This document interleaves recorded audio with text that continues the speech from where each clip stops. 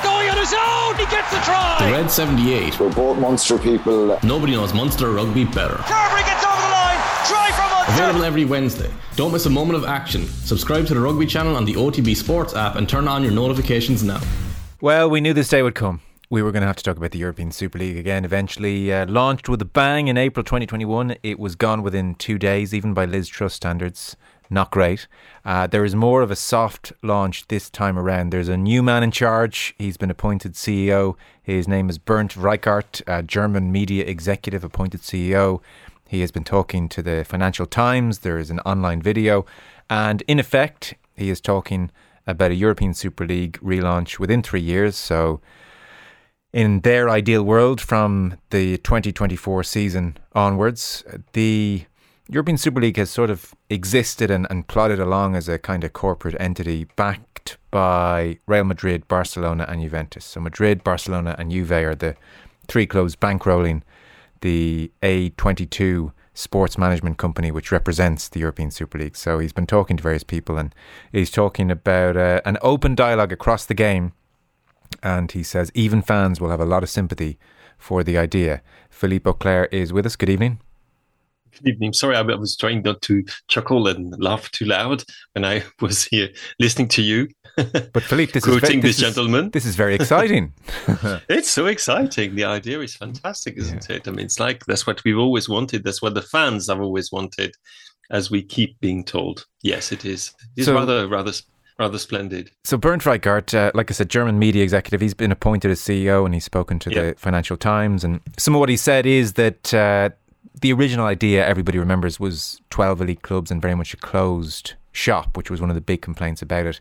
He's saying we're now going to start from a blank slate and the format is not going to be an obstacle, and there will be an open format and permanent membership will be off the table, for instance. So these are the kind of things he's saying in the hope of placating people. And like I said, it's Juve and Madrid and Barcelona who are still clinging to this dream. That's the backdrop here.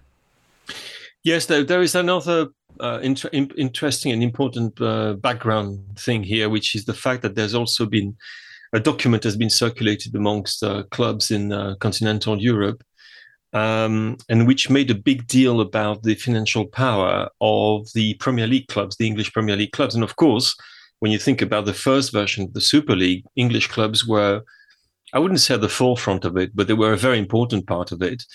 Inasmuch it was impossible to think of a Super League without, Manchester United, City, Liverpool, Arsenal, Tottenham. Terribly sorry, I'm forgetting Chelsea, and perhaps Newcastle United. Who knows?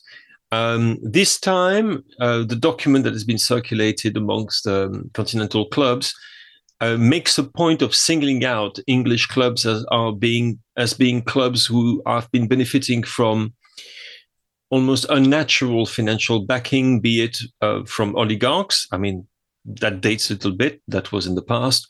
Nation states, yes, fine. Or investment funds.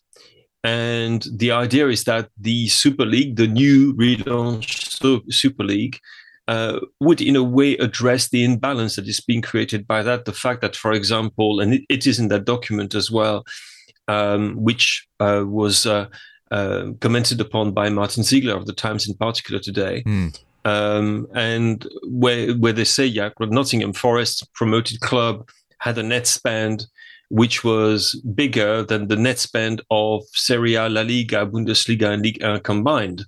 So you can see the kind of people that this project is aimed at, very much so. But the one thing really that struck me the most was another thing that Mr. Reichart said, is that when he said that this Super League could be starting in 24-25. Yeah. Well, my first thought was, hello, 24-25, that's when the new cycle of UEFA Champions League starts with the new Swiss system. Mm-hmm. I mean, it's basically testing the water. And they have written to UEFA, and the response from UEFA hasn't been could you please, go away, disappear. The response has been UEFA, and I'm quoting from this response, is always open to constructive dialogue. So it's fairly obvious that the people behind this new project are going to talk to UEFA. And this, of course, has got to be put in the context of a legal action, which is ongoing between the so-called Super League and UEFA, which is to be heard at the European Court of Justice on 15 December, and we're expecting a decision in February or March 2023. Mm-hmm. So we have got this conflictual situation, at the same time an effort at trying to reach out, as at the same time an initiative which looks like we don't want to reach out, we want to create our own thing. It's all a bit confusing, but basically what it amounts to is that those clubs, which are most of them in a perilous financial situation, are trying to find a modus operandi with UEFA, which would enable them to carry on as usual, being top of the tree. That's the only thing they're interested in. And whether it's going to be a Super League or something different almost is immaterial. To be honest, myself, I don't think there's going to be any Super League. I think that there might be more changes brought to the UEFA Champions League, which has already been changed in such a way that it is in all but name a Super League, and that it is part, we, the media, and we, the fans, in a way are there to help as echo chambers in those negotiations. I'm sorry if I sound very cynical about it, but I am. No, that's fine. And so do you think Florentino Perez and his friends at Juventus and Barcelona, they understand that a European Super League, as they might dream it, will be very, very difficult to get off the ground, but they're just using the threat of it to leverage UEFA for as much as they can? Is that what's going on here then? In part, I would think that the situation of all three clubs is extremely different. I mean, Barcelona is a basket case, as we know, economically speaking. Juventus are in a very, very bad place in terms of results on the pitch, and also financial results have been terrible. Real Madrid are not in that kind of position at all.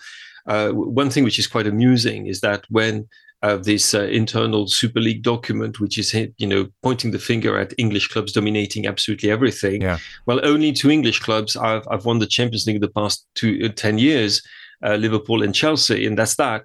In the same decade, Real Madrid have won it 5 times, including last year. So there's a lot of the situation of all these clubs is different. This is an alliance of people who have a common ambition, a common goal rather, with apologies to Juan Mata for this, but certainly do not have a common appraisal of the game, or of their own situations are wildly different. Real Madrid are not in for the same reason as Barcelona, as Juventus, and as the people they might take along in their jolly chariot. If anyone, to be honest, I think it's, as per usual, it's a power struggle between Europe's most powerful clubs and UEFA, who own, the biggest continental competition. I should add to that not all the points that the people from the Super League camp are making are invalid. Some of them are actually quite interesting. I mean, it's a fact that UEFA is both a competition organizer and it's fulfilling all these roles at the same time. It's not a governing body as such, but it defines the rules of the competition. So you could think, okay, there's a case to be defended here that UEFA perhaps wields too much power in organizing competitions in which Europe's top clubs are taking part. But that's only something that they're using as a weapon. They don't have the good of the game, whatever it means these days, in mind at all. They have their own interest. And their own interest at the moment is they can see that there is this new phase coming, starting from 2024-25, where we have this new Swiss system being installed. And I think they simply want to have as much purchase on that as possible. And I suppose, as you referenced, one of the most interesting aspects of the last 24 hours is this England versus continental Europe divide. So that dossier that you mentioned, which the Times and Martin Ziegler has seen, it says things like the English top flight is, quote, outgunning all continental leagues. The Champions League is, quote, increasingly dominated by English clubs who are, quote, backed by hedge funds, public investment funds, sheikhs and oligarchs. So, these guys were best friends and heading off in a new venture together in April 2021. And now it's like, well, we have to start the European Super League because these bloody English clubs are ruining football. Yes, well, you're trying to, to find an ally, fire come an enemy. What can I say? Yeah, I mean, I would imagine that if J.W. Henry or Mr. Bully see this document, and they will have seen by now, I don't think they're necessarily that very well inclined towards Florentino Perez and Barca and Juve. And yes, they I think they also saw that the first clubs to dissociate themselves from the Super League project because of the reaction of the fans, and also because perhaps they had a more ambiguous attitude towards it, were the English clubs, who were the first to jump off. Yeah. The first club, I believe, was Manchester City.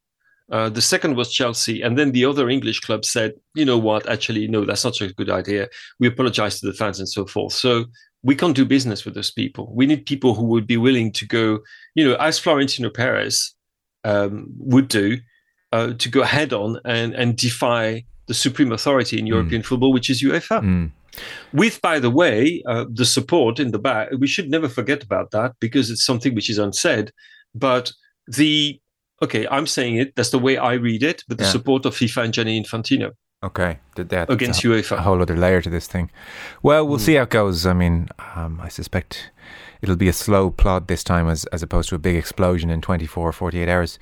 Before you go, it's been an odd couple of days in English football. We had what honestly I thought was an innocuous-ish Jurgen Klopp press conference on Friday, which seems to have drawn a very stern response from Man City, to the point where the briefings were that, Klopp was borderline xenophobic, and he's talking about taking legal action on that front now.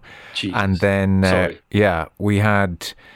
Well, I don't know to what extent Eddie Howe felt insulted, but certainly when he was asked about Klopp's behaviour on the sideline, I mean, David Moyes made the point, well, look, we all behave like that sometimes, etc. But Eddie Howe went for the old, well, look, think of the children, and I try not to behave like that, routine.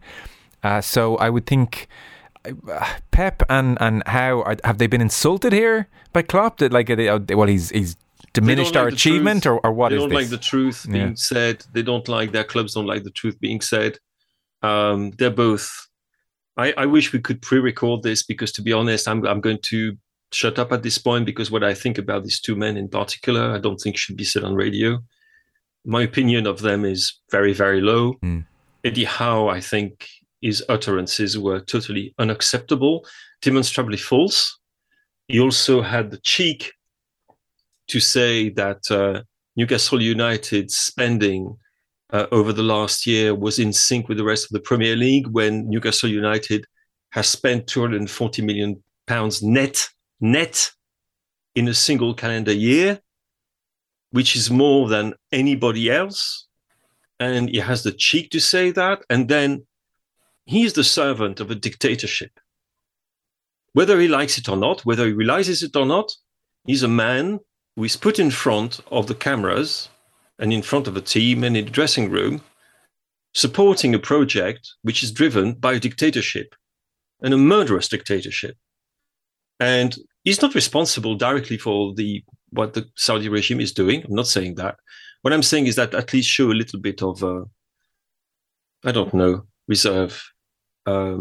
It was quite something. It's unbelievable. To jump on the moral high ground. To jump on the moral high ground over something. I have no words. I have no words for it, and I think almost every single football fan I've been talking to, and including some Newcastle United supporters, find it very difficult to swallow that. I don't think it would be a problem if Eddie Howe came in front of the cameras and said, we've got loads of money, we're spending it as we see fit, and we respect FFP. I would say, yes, fine. That's absolutely right. Do what you want. We can have our opinion. That's absolutely fair. And don't start giving lessons of ethics to Jurgen Klopp about how to behave as a manager. I mean, I'm sorry. I to be honest, I want to shut up here, because I am so incensed by that, and I think many people are incensed by that. At least have the decency to shut up at times. We know who pays your players. We know who pays your salary. We are fully aware of what kind of regime we're talking about. You are owned by a nation state. This is not the case for Jurgen Klopp. Jurgen Klopp went overboard, did things that he shouldn't have done, will be punished, apologized, absolutely fine. don't take the moral high ground because you really, you're a midget compared to this man. Apologies. I mean, these are strong words, but the words that I forming in my mind are much, much stronger than that.